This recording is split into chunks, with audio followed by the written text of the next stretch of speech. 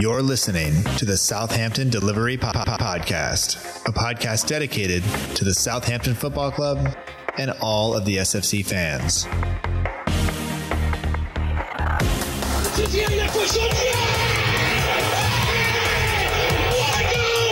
you want to have guarantees, you have to buy a wash machine. Fonte with a scooping header. We don't lose a match, either we win or we learn. And today we learned. Отдача, Остин все-таки забил. It's infield to Mane, 25 yards out. Lovely ball for Bella. Onside, 1-0. Buffon shot. Oh my word. Unbelievable. We ran around the pitch like Bambi on ice. It was very, very embarrassing to watch.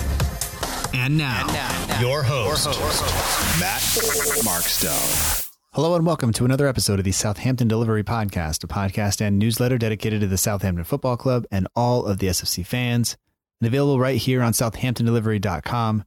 My name is Matt Markstone. I am the host of the show, and no matter where you are, no matter how you may be listening, whether this is your first time or you've been here before, thanks for making the show part of your day. I hope that you enjoy it. This week, I'm joined by Dan, who runs Prem Worldwide on Instagram.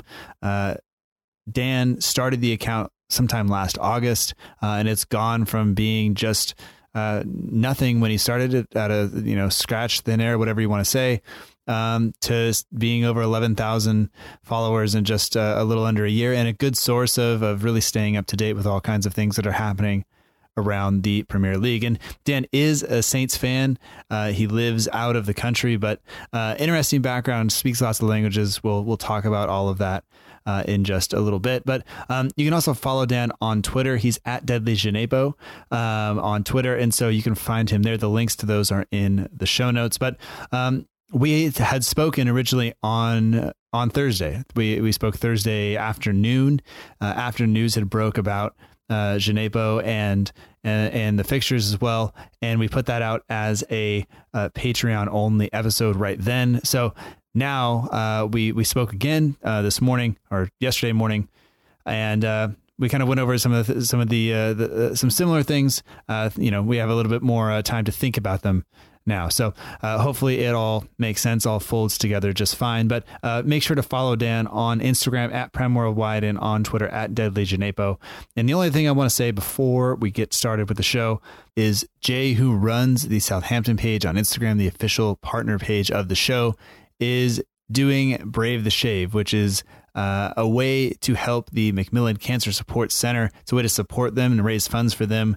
And they help people that are living with cancer. And they were a big help to Jay and his family and his grandmother in the time leading up to her passing. So if you are interested in supporting that cause and you're able to do that, there's a link in the show notes, and I'm sure Jay would very much appreciate it. And as will the other families that you will help out by doing that. So if you have a chance, it's down in the show notes. And that would be a big help. But if not, of course, we all understand, and that's just fine. So anyway, let's get on with the show. We have a new signing. We have an article featuring Hassan Hoodle to discuss. We have fixtures, plenty to go around. So we'll even throw in some talk of Liverpool coming down and taking some more players off of our hands. And we'll see how we feel about that. But anyway, hope you enjoy the show. Thanks for listening. We'll talk to you soon.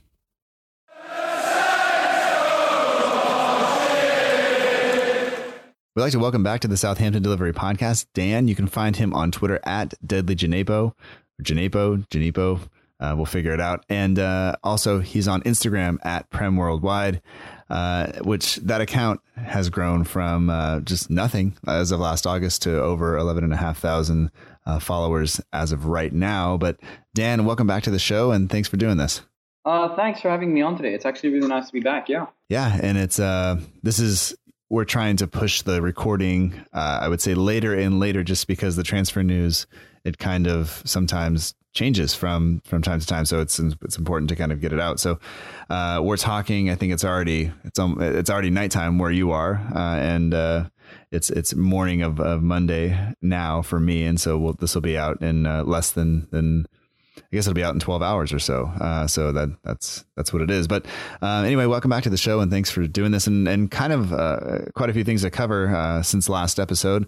Some of the stuff was found, you can find it in the newsletter. We wrote about the transfers, we wrote about the fixtures and things like that, but we'll talk about all of that today, as well as some of the questions that we got from some of the supporters of the show and some of the followers of the show. So we will get to all of those, but I say we just start with the fixtures. Actually, before we do that, let's talk a little bit about your show, or not your show, but your page. If people haven't been around for a while, maybe they're new listening and they haven't heard about the page, like what would they find when they visited Prem Worldwide on Instagram?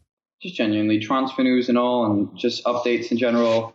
It's a lot of news, yeah, and sometimes a lot of polls, and it's similar to other pages, but I do things in my own way. So yeah, and in kind of a unique time for you, because you are not in the UK, so that you get I guess the UK news cycle kind of has a flow of the day, but you have that news at basically a different time than everybody else. So I think maybe that is one thing. It's that you have that's different than everybody else, but also like it is a Premier League dedicated page, so it's not just Southampton stuff, so you can kind of stay up to date with that. And I've said 1,000 times that the transfer window is maybe my least favorite thing, but there are people who enjoy it. You're one of those people, so I'm glad to be able to talk to you about it, because following the page allows me to just kind of stay up to date with what's going on around the league at enough detail that I don't have to worry about running from this site to that site to all this stuff. So I appreciate the work that you do and putting all that together.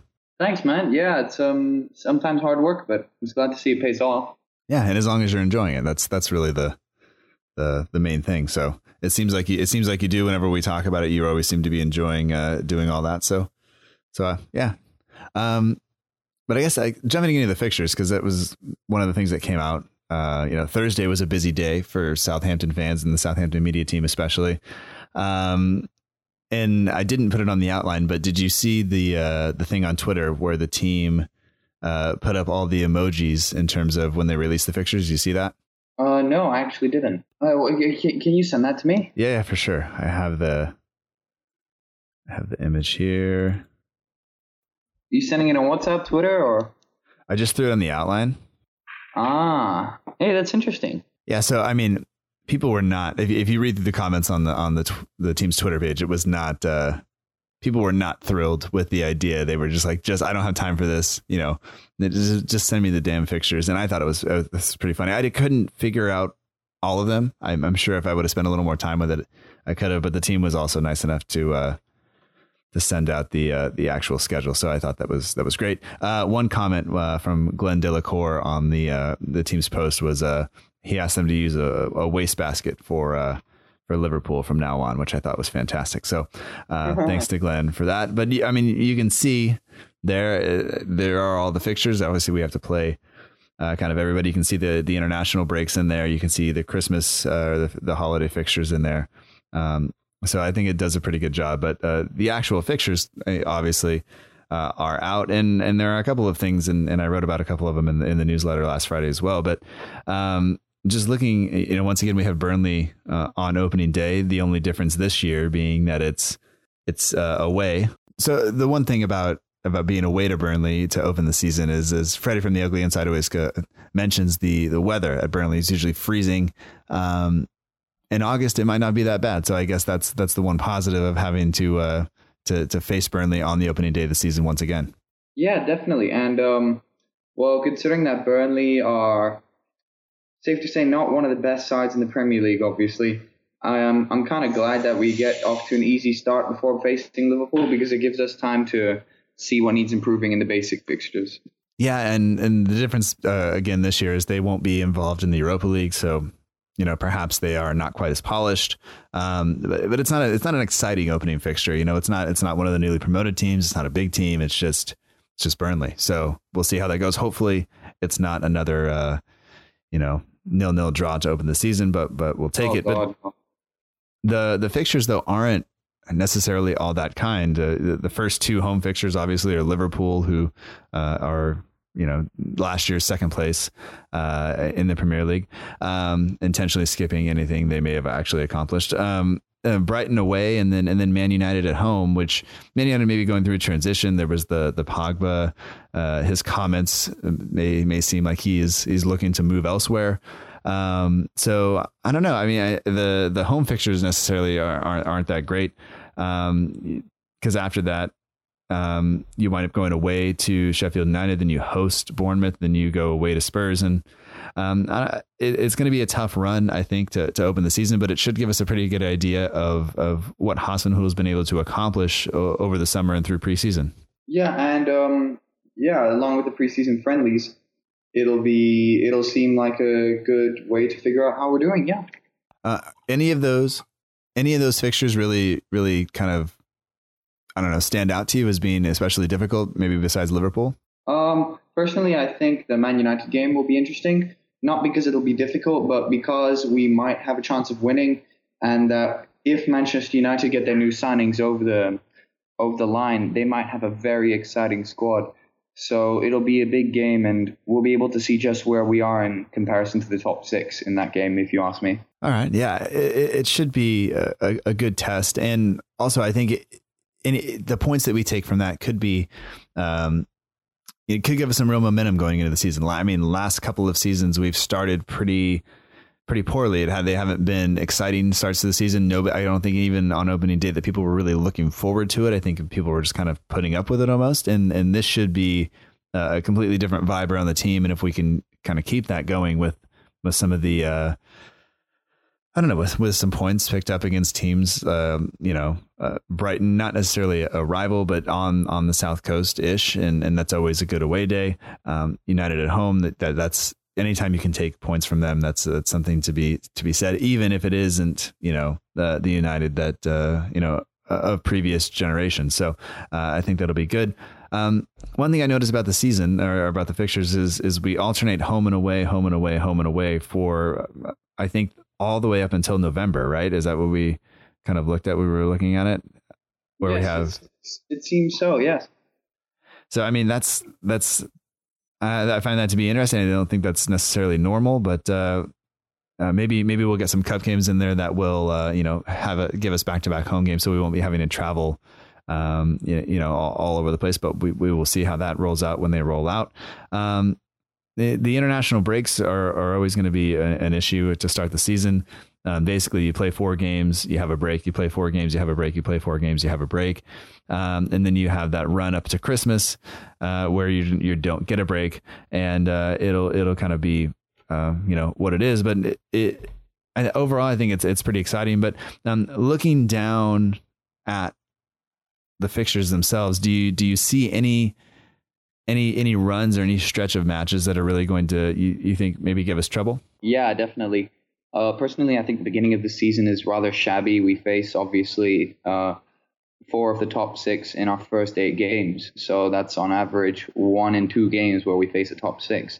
So that's going to be a bit complicated. And it'll really show us where we are and, if we're struggling, obviously, because if we play towards the end of last season where we beat Spurs and we gave Man U a good run for their money, right? Then it'll be able to show us how we're doing and if we're living up to Ralph's expectations and if we're still the giant killers of last season. And there's also a bit of a hard run in April where we face both Man City, Man United, Everton and Watford, which were all top half of the table sides last season. And that leads on to our slightly easier month of May where we face Brighton, Bournemouth and Sheffield, which will possibly be one of our easiest runs of the season. But yeah, April also looks to be a hard run, and it's not, I wouldn't exactly call it unfair, but it's one to watch out for sure. Yeah, and by that point, it'll be interesting to see, which of those teams are involved in other competitions still, whether we are or they are. That could change the selection depending on how they are kind of gearing up for end of the season type run. So we'll see. You assume Man City will be in the running. They'll probably be involved in the FA Cup at that point, hopefully, or not hopefully. I don't actually hope they are, but you just assume they are. They could have Champions League fixtures to worry about. So we'll see how that goes. As you mentioned, the end of the season, Sheffield United at home, so newly promoted team at home on the last day of the season. We haven't played very well the last day of the season, the last couple of years. I guess you could say the City game we played all right and only lost it at the very end. But it'll be interesting to see that again. But I want to say this is I think the third year in a row we've had a home game to end the season. So that hopefully we'll walk out winners this time. And that should be good. But, you look at some of the I guess you just look at some of the fixtures and you going away to some of the newly promoted sides, going away to Villa. That should be an interesting start to the holiday fixture list. Then having to come and then immediately go away to Chelsea, come home for Palace. So that should be interesting. So we'll see kind of how all of that goes. I don't know, anything else that stands out to you there, or you think we can move on? I think the February-March fixtures are actually pretty kind to us as well. After facing Liverpool on the 1st of February at Anfield, we go on a run of not facing the top 6 for another 5 games until facing Arsenal at the end of March before an international break. So we face Burnley, Villa, West Ham, Newcastle, and Norwich, and that's 2 promoted sides in 5 games. If you ask me, that's actually very promising, and we'll have a lot of potential to make up ground in the league during that period. I don't know about you. Yeah, no, that totally makes sense. And it's, I don't know, you look at a lot of those are home matches as well. So you look at hosting those guys, you hope that you can take points from them. The only thing will be, if they come and sit deep, can we break them down? But that'll all be, we'll have to see how the season is playing out at that point and what players we have on the pitch at that point. Cause, it looks like there could be some movement and obviously that involves the newest signing of, Djenepo. Is that how we're saying it, or how would you say we say it? I believe so. Yeah. All right. So in addition, probably the bigger announcement that happened on last Thursday was the announcement of Moussa Djenepo coming over from Standard Liège. The cartoon, the video that was put out by the club, once again, great. And I don't know, it's kind of it's exciting. But at the same time, I'm afraid to put too much expectation on him. He is only 20 years old. He is, really only played a season and a half, maybe 2 seasons in I don't want to say a top flight league, but a league of some repute. And now he's going to make that jump from Belgium all the way to Southampton. And I don't want to put all the pressure in the world on him at such a young age, but I'd be lying if I said I wasn't truly excited about him showing up and maybe what he's going to bring to the team. Yeah, I think he's he, like it was announced on the Southampton Twitter page, right? The official page, he had a quote where he talked about his qualities and how he was excited about joining the team. He said his qualities was getting at players, dribbling past them, and running a lot, right? And just driving forward the attack. So I'm really excited for that because it looks like we have a real talent on our hands. And considering he's only just turned 21, I think he turned 21 last week. And he just had his 21st birthday. That's right. Yeah, he just turned 21. Signed as just a 20-year-old. Obviously, you mentioned he just turned 21. 14 million pounds on a 4-year deal, according to the Daily Echo. That's some price to pay, considering that Standard Liège got him for just, I think it was £45,000 just 2 years ago from the team in Mali where he came from. He went on loan from Mali to Standard Liège. They thought this is good enough. We will take him. Exciting. He's played plenty in the Europa League and things like that. But I don't know. Just thinking about how he's going to fit into the team with the speed, I think that's really the thing that we can be excited about, and maybe the dribbling and I don't know if you've watched any of the highlight videos online. Those are always a little bit dicey, but what have you seen from him running at players also? But anything else that you think he's going to bring to the team, or is it just the pace and opening up space for Redmond, or what do you think he's actually going to be able to do? Personally, I think with the new 4-2-2 system, which Ralph seems to prefer, right, that he's probably going to fit in as one of the 2 players behind the strikers, preferably wingers, right, or as you would consider sided attacking midfielders. So, like in a 4-2-2 system, 4-2-2-2 system, there would be 2 defensive midfielders, 2 attacking midfielders, or wingers, along with 2 strikers. So it's a more centralized 4-4-2. Where the wingers in the 4-4-2 would move a bit more centrally to concentrate the attack down the middle. I think Moussa Djenepo will work well down the middle because he's really good at driving forward the ball. he'll move to get the attacks forward quickly. I think he's going to aid in our counter-attacking and just to make the attack more fluent and less stagnant as it was previously under Hughes and Pellegrino, and possibly you could say Puel as well. So he, I don't know about your opinion on him, but he looks like he could really bolster the attack, even though he may not be a starter immediately. Yeah, I think the pace is a big deal. I don't think we have enough of that in the attack, and I think we missed on a couple of wingers in the past few transfer windows. You think of Boufal and how he's fit in and fallen out with the team and the manager. You think of Elyounoussi, how he just didn't quite have an impact. You think of Armstrong, who I think played more centrally at Celtic, didn't really find a place necessarily in the team week in, week out at Southampton. So you wonder kind of what his role will be. And then you look at Nathan Redmond, who really was the standout attacker last year. And I think part of this would be Djenepo is probably going to play on the left, just behind the strikers in the system. And I think what we'll see and what Luke Osman pointed out in his article, his kind of in-depth write-up that he did last week, was that likely that Nathan Redmond will become one of the strikers or play maybe just behind the striker or as a second striker, which, raises questions for me in terms of who plays alongside him. Is it going to be Che Adams? Is it going to, if we get him in, is it going to be Danny Ings? And how that all kind of works. And I think Djenepo on the left will kind of free Redmond up to maybe drift a little bit and find himself in more space to be able to turn and run at players and also have maybe a balance to that attack. And so it's not just Nathan Redmond running at people. We have another sort of attack, but I don't know. I think that's how it's going to work. I was initially a little bit, I don't know. I guess I worried a little bit about how that was going to work with Redmond, because Redmond seemed to operate best off of the left. But there were several instances last year where he seemed to shift across the front and also play as a second striker, which I think he is kind of growing more accustomed to. I think he'll become more and more, Raheem Sterling-esque, where he can kind of shift anywhere across the front. He can play as a striker. He can play as a winger. And I think the Djenepo will kind of operate, I guess, on the left. And I think that'll be good. I think that gives us some flexibility in terms of attack.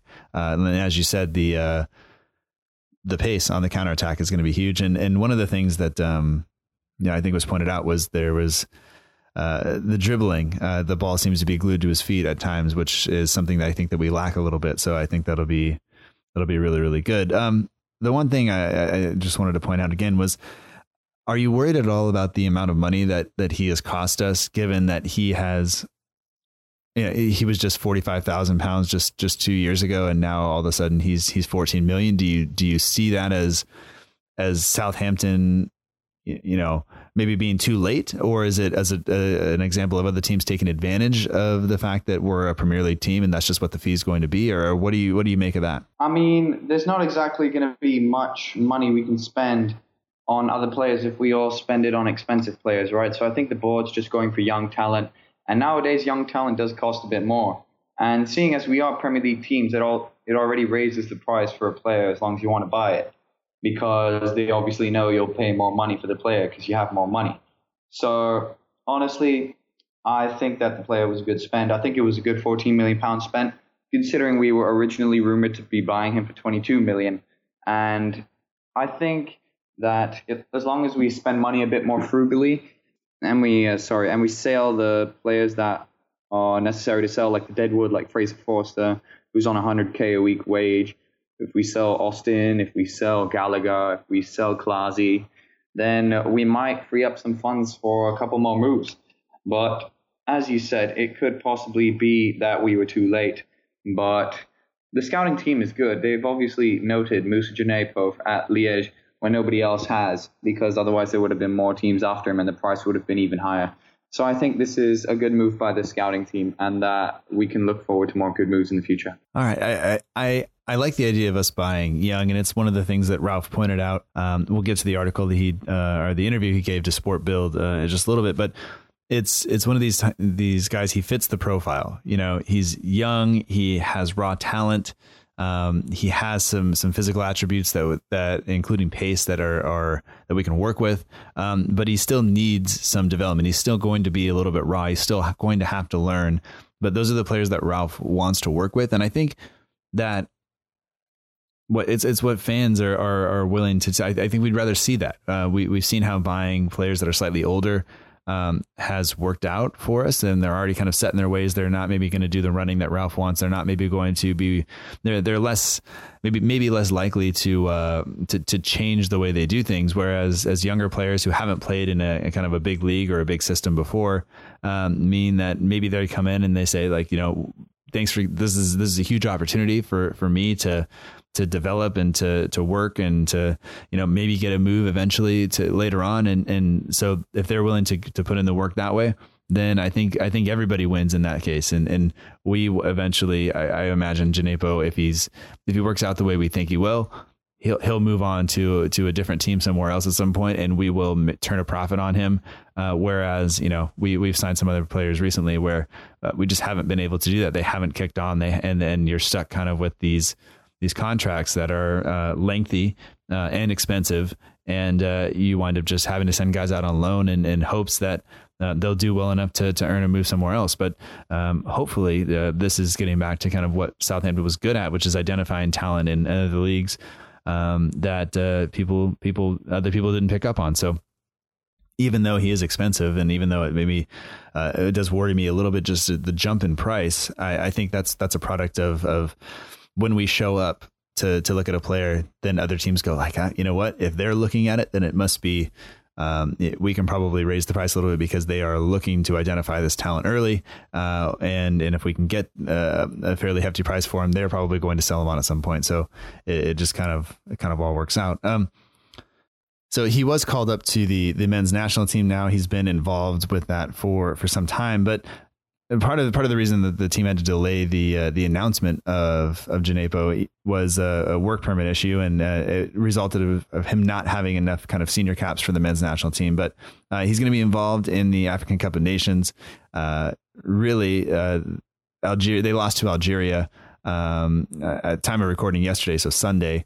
They drew with Cameroon on last Friday, but they will pick up the group stages on Monday the 24th, Friday the 28th, and then again on July 2nd. So they will play Mauritania, Tunisia, and Angola, and so we will see kind of how they go out there. And it's good that he's involved. Hopefully he can get on the score sheet and maybe get his preseason going a little bit early, because you imagine after that he'll be showing up to preseason kind of just ready to go, I guess, or maybe he has to take a break. I'm not sure how that'll work out, but hopefully he gets into the team soon and is ready to go. So I don't know, anything else on him? Anything else that really stands out to you that you that really excites you about him, I guess? Well, as I said previously, his attacking potential will help us translate to more counterattacks, right? And considering that Ralph Hasenhüttl likes to use the fast attack and the clever attack in order to trick defenders and just to not be lethargic when running forward, I think Moussa Djenepo's fitness and his pace and his dribbling will obviously cause problems for defenders. But other than that, I just see him as a convenient, pacey winger who's got a lot of potential and not much else, to be honest. Hopefully, as time goes by, we'll get to see more of him, and if he has anything else to offer. All right. Well, the team has been linked with a number of other kind of moves. Che Adams, that rumor's been there for some time. There's some linking to a Celtic man who also has the same agent, I guess, or is represented by the same people as Stuart Armstrong. So maybe that's another target. But as far as I'm concerned, those are rumors, and I would rather talk about the potential rumor that has come out, which is Alex McCarthy to Liverpool as their backup goalkeeper. I don't know if you've come across this over the last couple of days, but I'm having a hard time believing it. But I guess we could get lucky in this case, and just to kind of look at it as a whole.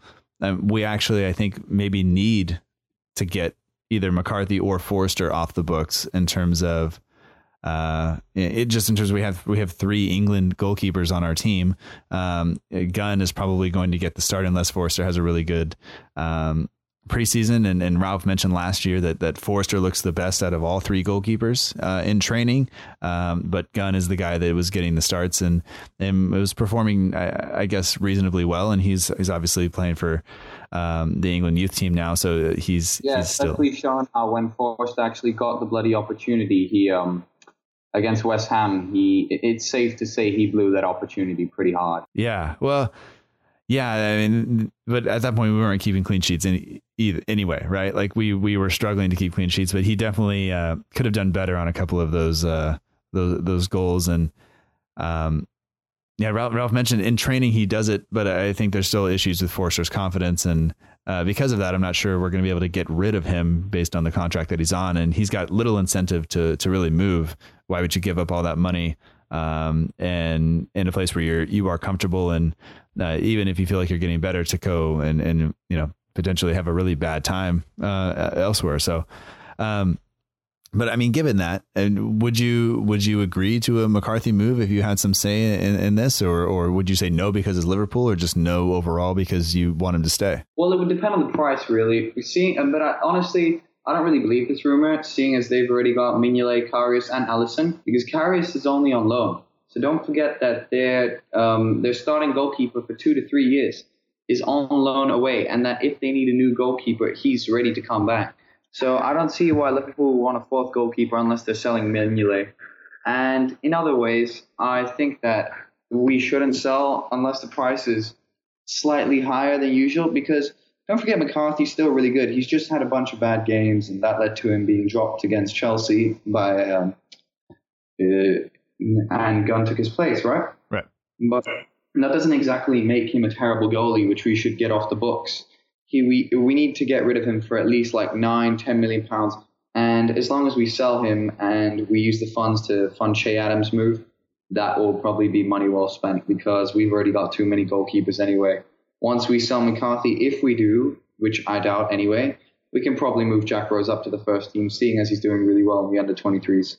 Yeah, I mean, in the 3rd string goalkeeper, not getting very many starts, so he could actually probably still play for the youth team and be ready to come up if necessary, and he could train with the first team from time to time. I think that would all be just fine. But I have a really hard time believing that this is where Liverpool are going to look for a backup goalkeeper. I think it's just at this point in the off season, I think it's just a way to get people to click on the article and give something for our fans to yell about, because it's once again Liverpool coming in for one of our players. But I think that's one of the things that we're really going to have to consider this season is, we're looking hopefully for 1 or 2 more signings from the club, but those aren't going to happen without people moving out. And it's not.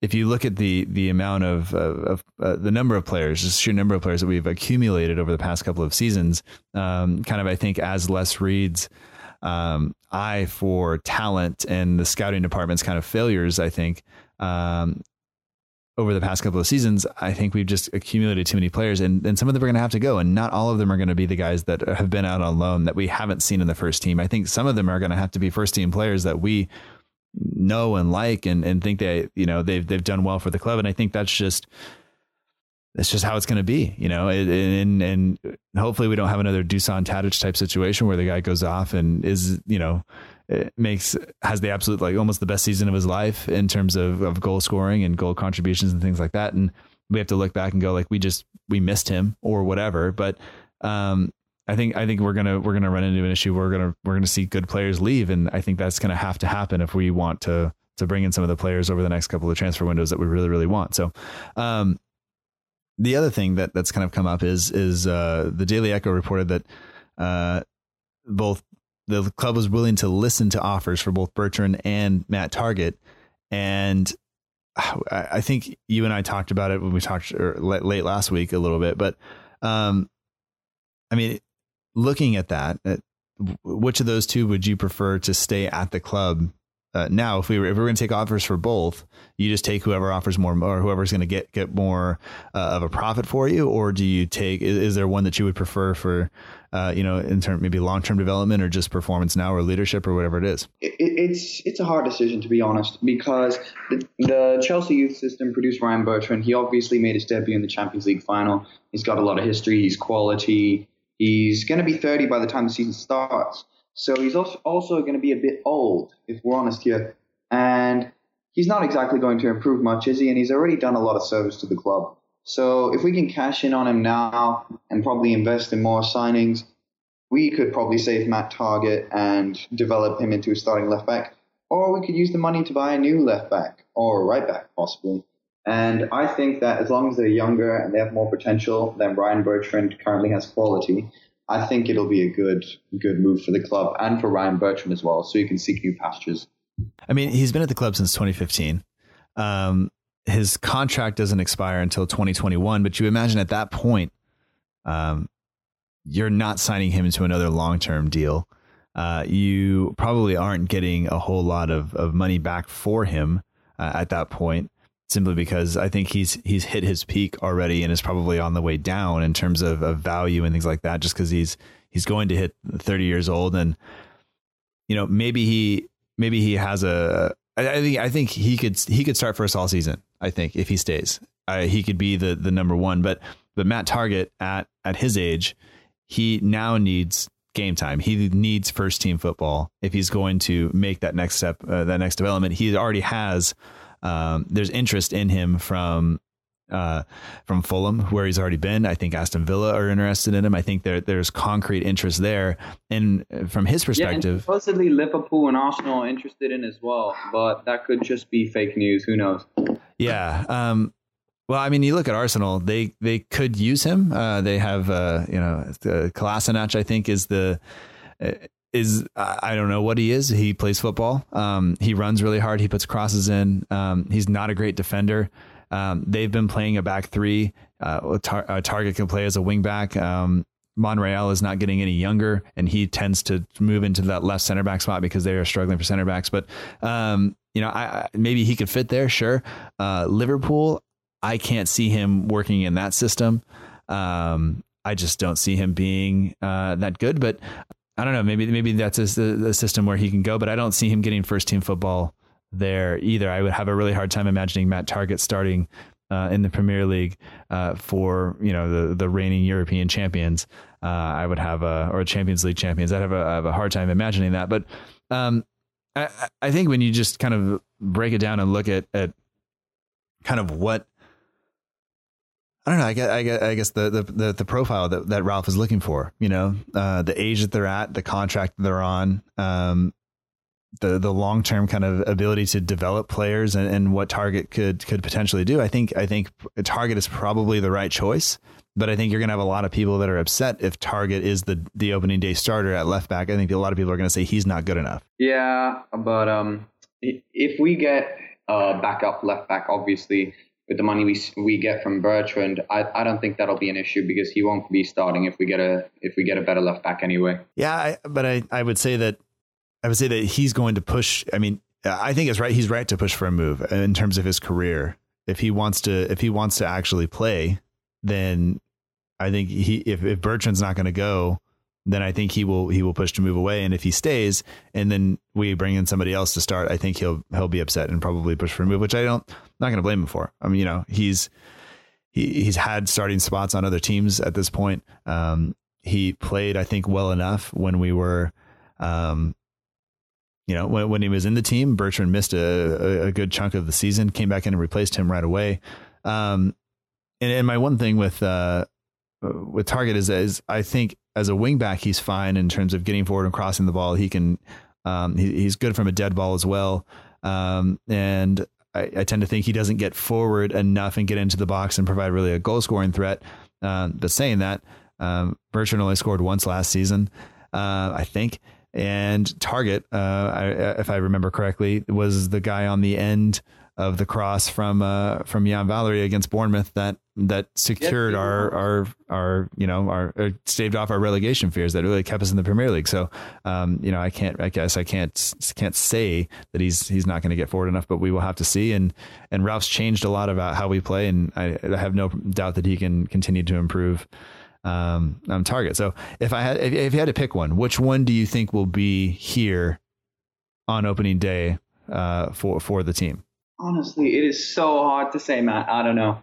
I'm going to say Target. I think Bertrand will go, and that'll crush me because I like Ryan Bertrand. But I think if Ralph has a say in terms of who stays, I think it's going to be Target. Yeah, I think I agree with that. But it's hard to imagine because we've been with Bertrand for what? This is going to be his 6th season, I think. And he's always been a staple of our team when fit. It's going to be hard to imagine a team without him. But as you said, Ralph prefers younger players. He doesn't want to sign anyone over 24. So he obviously wants to keep a young squad. And I don't know. I just feel bad saying it, but I think Ryan Bertrand's going to leave as well. All right. We will see. It'll be interesting. And you mentioned the fact that Ralph doesn't want to sign players over the age of 24. Did you get a chance to look at that article in Sport Bild or see any of the quotes that came out of it? I actually did, and I read it in German myself. Yeah, it was interesting. That's right, because you speak how many languages? I speak 7 languages myself. Well, I speak one, and poorly, as people who listen to this podcast will know. So I had to get the translation, so I don't know if I got the right thing. And it's I don't know. So what are your initial thoughts on the article? And it was, for even in the Google translation version that I read, I thought it was pretty good. But what did you kind of take away from it in terms of what Sport Bild was able to get out of him? Well, obviously they were able to determine what Ralph himself said, that he wants 5 signings in this summer. It depends on the people that go out. It depends on whether we sell all the people we want to sell.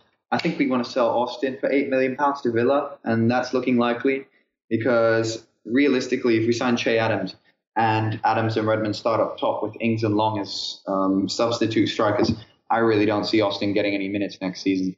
So I think he's going to leave, and that'll probably pave the way for some more players to leave in order to get Ralph to get 5 players in this summer. I mean, I guess let's go to the Austin. Moving on, just quickly. I mean, does he fit the system at all? And does he offer the things that we need in the 4-2-2 system? 2-2, however many twos are there? Honestly, what I think is he's not exactly a striker that runs a lot, right? And he's just there to score goals.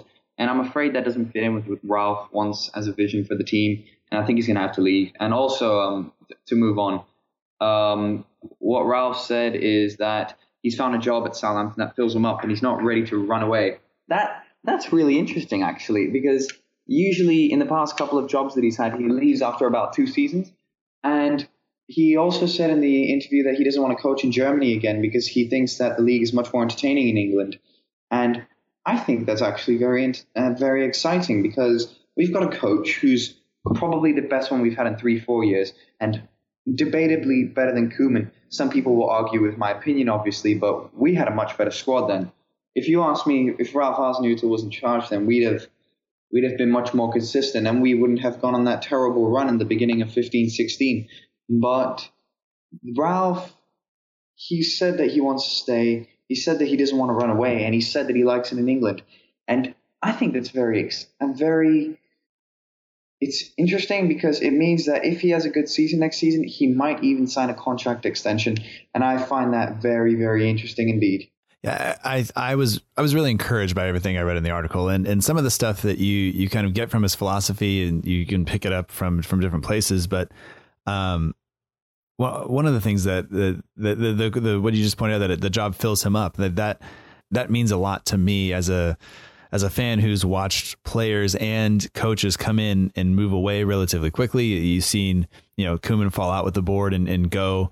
You saw Pochettino, who nobody kind of, is mad at him for moving on, but you see that happen. And then we've had a series of kind of short-term managerial appointments who really, when you look at Hughes, he looked at it as a job. This was a job, and he was here to do a job, and that just doesn't give a lot of excitement to us. But when you see somebody who seems to be as invested in the team and invested in the club and invested in the project as Hasenhüttl is, and the job, getting joy out of your job is something that is like, not everybody gets that opportunity. And so to have somebody who finds that joy, and maybe it only lasts 3 or 4 years, but that's 3 or 4 years of where it's going to be, he's going to put in the extra work. He's already back working now. He's not laying around. He's not on vacation. He is doing the job that he loves.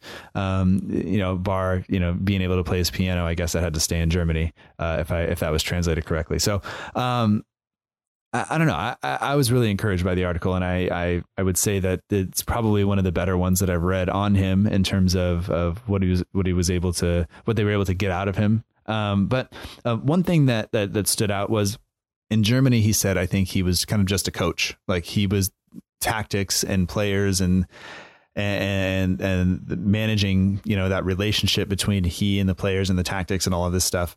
But that he's more involved in kind of the everyday decisions that are going on around Southampton. And I don't know, does that stand out to you? Because I would say that more and more places are going to the director of football model, where the manager is now just a coach and you just deal with the players on the pitch. And it seems like maybe Southampton is going the opposite direction almost. I think, as Ralph, he always visits the youth players. He sometimes goes out in the city to see people. He's the person who is probably behind the new Saints Fest, where they get to connect with the fans. I think he's a really, really good addition to the club. I'm so glad he came, because he's really revolutionized the way the club see the fans. He's always mentioning the fans. He's always emphasizing the connection of the football with the fans. Well, it's safe to say that he, as a de facto director of football, even though it's not exactly stated, he's doing a really good job. And I'm really glad at the job he's doing, because all the stuff he's done, it's really improved the club. And the connection that he has with the people is really improving compared to other clubs. Yeah, well, I mean, you can just look at the Maurizio Sarri situation. He's now gone from Chelsea after, getting them into the Champions League, winning the Europa League, and not good enough. And now he's at Juve, which I think he'll be much happier with. But you look at some of the relationships that some of the other coaches or managers have with their owners and their fan bases, and it's not great. But one thing that Hasenhüttl did mention is his relationship with Gao, and he talked about loose contact, I think is how it translated anyway. That there's not much between him and Gao in terms of discussions or things like that. And I don't think it's surprising to anybody, but does that worry you at all that maybe we don't have enough contact there? Well, let's be real. When Gao makes an announcement, it's usually only from China, right? Yeah. He's always like, the news is like, Gao makes an announcement from Shanghai. Gao talks to Southampton FC fan supporters in Shanghai. Like, come on, let's be real. Nobody gives a bloody toss about what he says in China. He's barely here for games. He's never communicating with the board.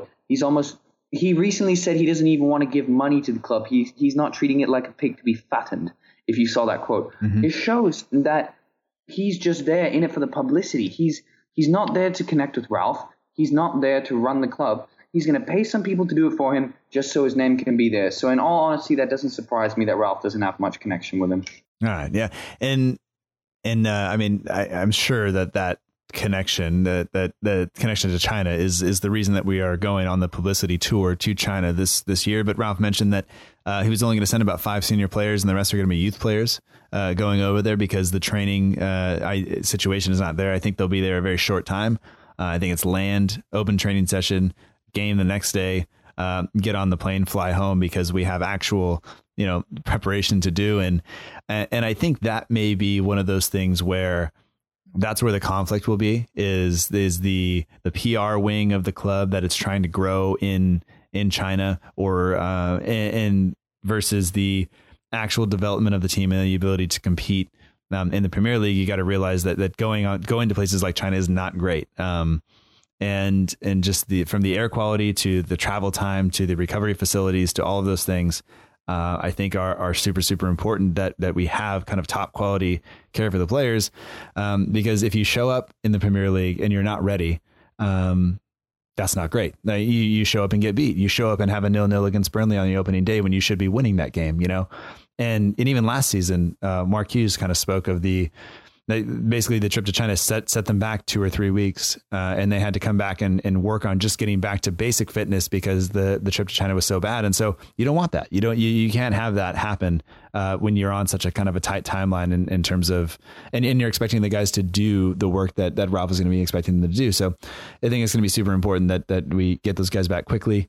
And hopefully, it may not be what Gal wants, because if I was expecting the Southampton first team to show up and I show up and it's a bunch of kids I've never seen before who don't even have numbers or names in the back of their shirts, running around with maybe a recognizable figure or two, I'd be pretty upset. But I'm saying that as a guy who's going to take his son to go see Arsenal play Bayern Munich, and I'm fully aware that I'm not going to see probably the best of either of those two teams. But maybe my son will be okay with that just because it's Arsenal and that's his team. Yeah, it's the club is beginning to turn into a bit of a Man United.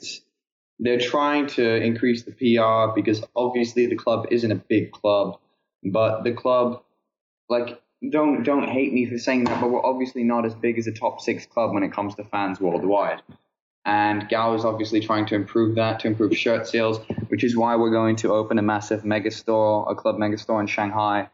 And the PR of the club is going to clash with the footballing vision, obviously, because the money that the PR could bring in could be more because of all the TV revenue that we could be earning, right?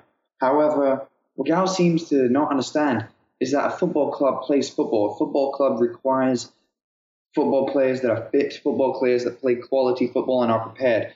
And he thinks that risking that by doing a PR stunt in China where the air quality is not exactly that good is a bad idea. Let's be honest. And that's why Gao needs to realize that footballing is more important. Yeah, I think what will happen if we miss out on Premier League football at any point, then profits are going to go, through the floor. That's what's going to happen. Is the moment you lose that Premier League TV revenue, everything changes, and no amount of shirt sales in Shanghai is going to bring that back up. So that is going to be a point of contention, I think, in the future, and hopefully it all kind of works out. But we'll just kind of have to see. All right. So I think that does it for any kind of news topics, unless you have something else that you want to bring up. But otherwise, I say we move on. We have a question here. And people can send in their questions either on Twitter, Instagram, Facebook, email, drop a comment on the website. There's a ton of ways to get involved with that. And patrons can also get involved with that. And they have priority for having their questions answered on the show each and every week. It's one of the things you get, one of the perks you get of being a patron, including access to a private group chat on Discord, and also access to an extra podcast episode per month for the $5 per month patrons. But Charlie Mercer writes in and says he's at Charlie Mercer, Charlie_Mercer_ on Twitter. He says, do you think we need to sign 2 center backs? Personally, I feel this is vital as Stevens and Hoot aren't good enough. Yoshi is getting older and we lack pace at the back. So we haven't talked necessarily about a center back option this episode necessarily, but it's definitely been one of the places that I would say we need to add. If we add Che Adams, that means we have a winger, we have Che Adams, and I think the other place that I would say is to go get would be a center back. But for you, I mean, 2 center backs, do you think that's too much to ask, or could you see potentially some of these guys, especially Stevens and Hoot, maybe moving out and then us replacing them with 2, or do you think maybe just 1 would be what we would wind up with? Well, a lot of people like Yannick Vestergaard and a lot of people like Jan Bednarek, and a lot of people like Maya Yoshida as well. But people still aren't happy with the amount of centre-backs we have. I think what's needed is one proper centre-back who will guide the rest of the team in order to do a lot of commanding, to guide the defence on their path. And let's be real, 2 centre-backs is a bit excessive, isn't it? Because we've already got Jack Stevens, Wesley Hoot coming back from Celta, Yannick Vestergaard, Jan Bednarek, and Maya Yoshida. That's 6 already. And if we buy 2 more, we'll have 8. That's money which could be spent reinforcing the attack or buying a backup fullback. As long as we buy 1 centre-back in order to command the defence, to train them how to be solid, to tell them where to be during games, like Van Dijk and Font were to us. I think that's enough. And I think 2 centre-backs is a bit excessive, to be honest.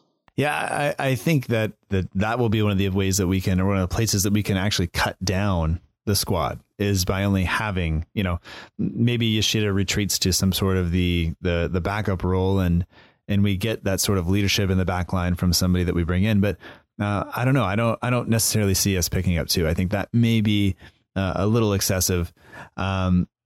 But I guess it depends on what Ralph wants to do. If we're going to have this complete clear out, and that includes maybe selling Vestergaard, which I don't see happening. I don't see Yoshida moving. I don't see Bednarak moving. I think bringing in 2 guys is maybe too much. I don't think Hoot has a future at the club. So hopefully that gets taken care of, but maybe it's going to wind up being another loan season for him. But I don't see us getting 2 guys there. I don't think that's really there. And one thing that I was going to bring up was, there's the dog. He's just going to make an appearance on the show. It's fine. If Yoshida, sorry, not Yoshida, but if Bertrand winds up, staying and Targett stays, maybe we see Bertrand move over to that left center back spot and maybe provide a little bit more clarity there, a little bit more versatility there, and similar to what Nacho Monreal has been able to do at Arsenal. But that could be a situation where we keep both Bertrand and Targett, and then we have a little bit more leadership, but also give those guys the game time that they need. So I think that would be something that we may see, but I don't see us actually going out in the transfer market and picking up 2 center backs, not that are going to be any better than what we have already. Yeah, honestly, I completely agree. All right. I mean, do you have any other questions that maybe you'd like to address, or are we done? Nah, my page, most of the questions were about blah, blah, who do you think will win the Premier League, blah, blah, all that kind of stuff. You get me? Yeah. And the answer is not Liverpool. And so we can move on. Yeah. And yeah, so Dan, I just want to say thanks for doing this again. I know anytime, honestly. Yeah, it's always a lot of fun to chat, and I just appreciate you doing this, and I appreciate you running the page, and congratulations on the success of the page. And if people want to follow it, the link is in the show notes, but it's at Prem Worldwide on Instagram, and you are personally on Twitter at Deadly Janepo. I don't know. I'll say that I'll alternate all season probably, but it's always a pleasure to chat with you, and I appreciate you coming on and doing the show, especially after we talked kind of late last week, and then things changed over the weekend, and we, so we do it again, and I'm okay with it if you're okay with it, and I appreciate it. Cool. Yeah, it was great to be on it. Thanks so much. All right, man. Well, you enjoy your summer, and we'll talk to you soon. Awesome. Yeah, we will.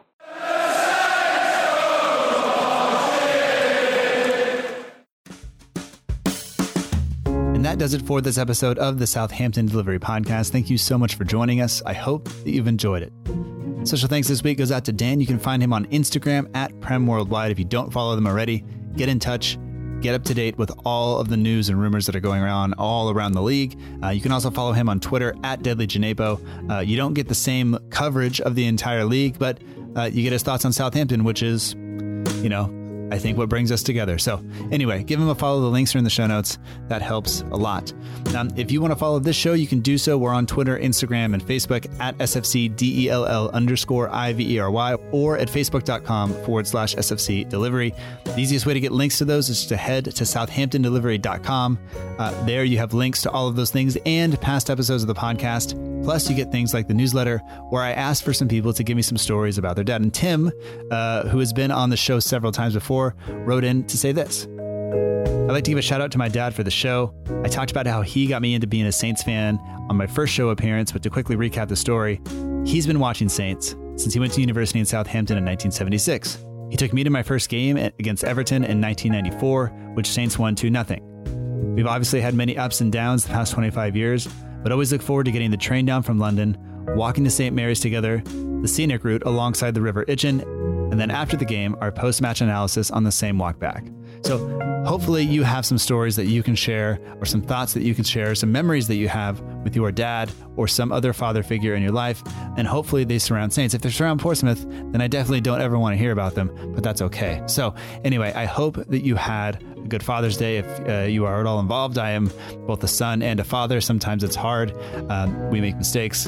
It's just the way it goes. But anyway, hopefully it's fond memories and all of that. So if you're enjoying the show and you would like to leave a review, that would be most helpful. You can do that wherever you listen to podcasts. If you haven't subscribed, you can do that on iTunes, Stitcher, Acast, Google Play, TuneIn Radio, or wherever you listen. There are links on the show website, which once again is southamptondelivery.com. If you'd like a little bit extra, you can get that by supporting the show on Patreon at patreon.com/SFC Delivery. There are links once again in the show notes for you to get there. For a small fee, you can get access to things like a private chat, having your questions, or priority for having your questions answered on the show. And some patrons, if they pay $5 or more per month, get an extra episode of the show. So really, it's just a way for us to make sure the show keeps running, and it really, really does help out. So shout out to the partners of the show. The logo is done by We Are Southampton. Matt Beeling, who runs the We Are Southampton page on Instagram, is so good at his job. The club now pays him to do it. So check out We Are Southampton, and thanks again to Matt for everything he's done for the show. And Jay over at the Southampton page, be sure to check out the Southampton page on Twitter, Instagram, or Facebook for all your Southampton FC news and needs. Jay is the guy that's also doing Brave the Shave. So if you can support just a little bit, the link is in the show notes. It will help those people who are living with cancer, help make their lives a little bit better. So anyway, that is it for this week. We will be back next week with whatever the Saints news is at the time. If you have questions, send them in. We'll get them on the show. And until then, remember that together, we march on.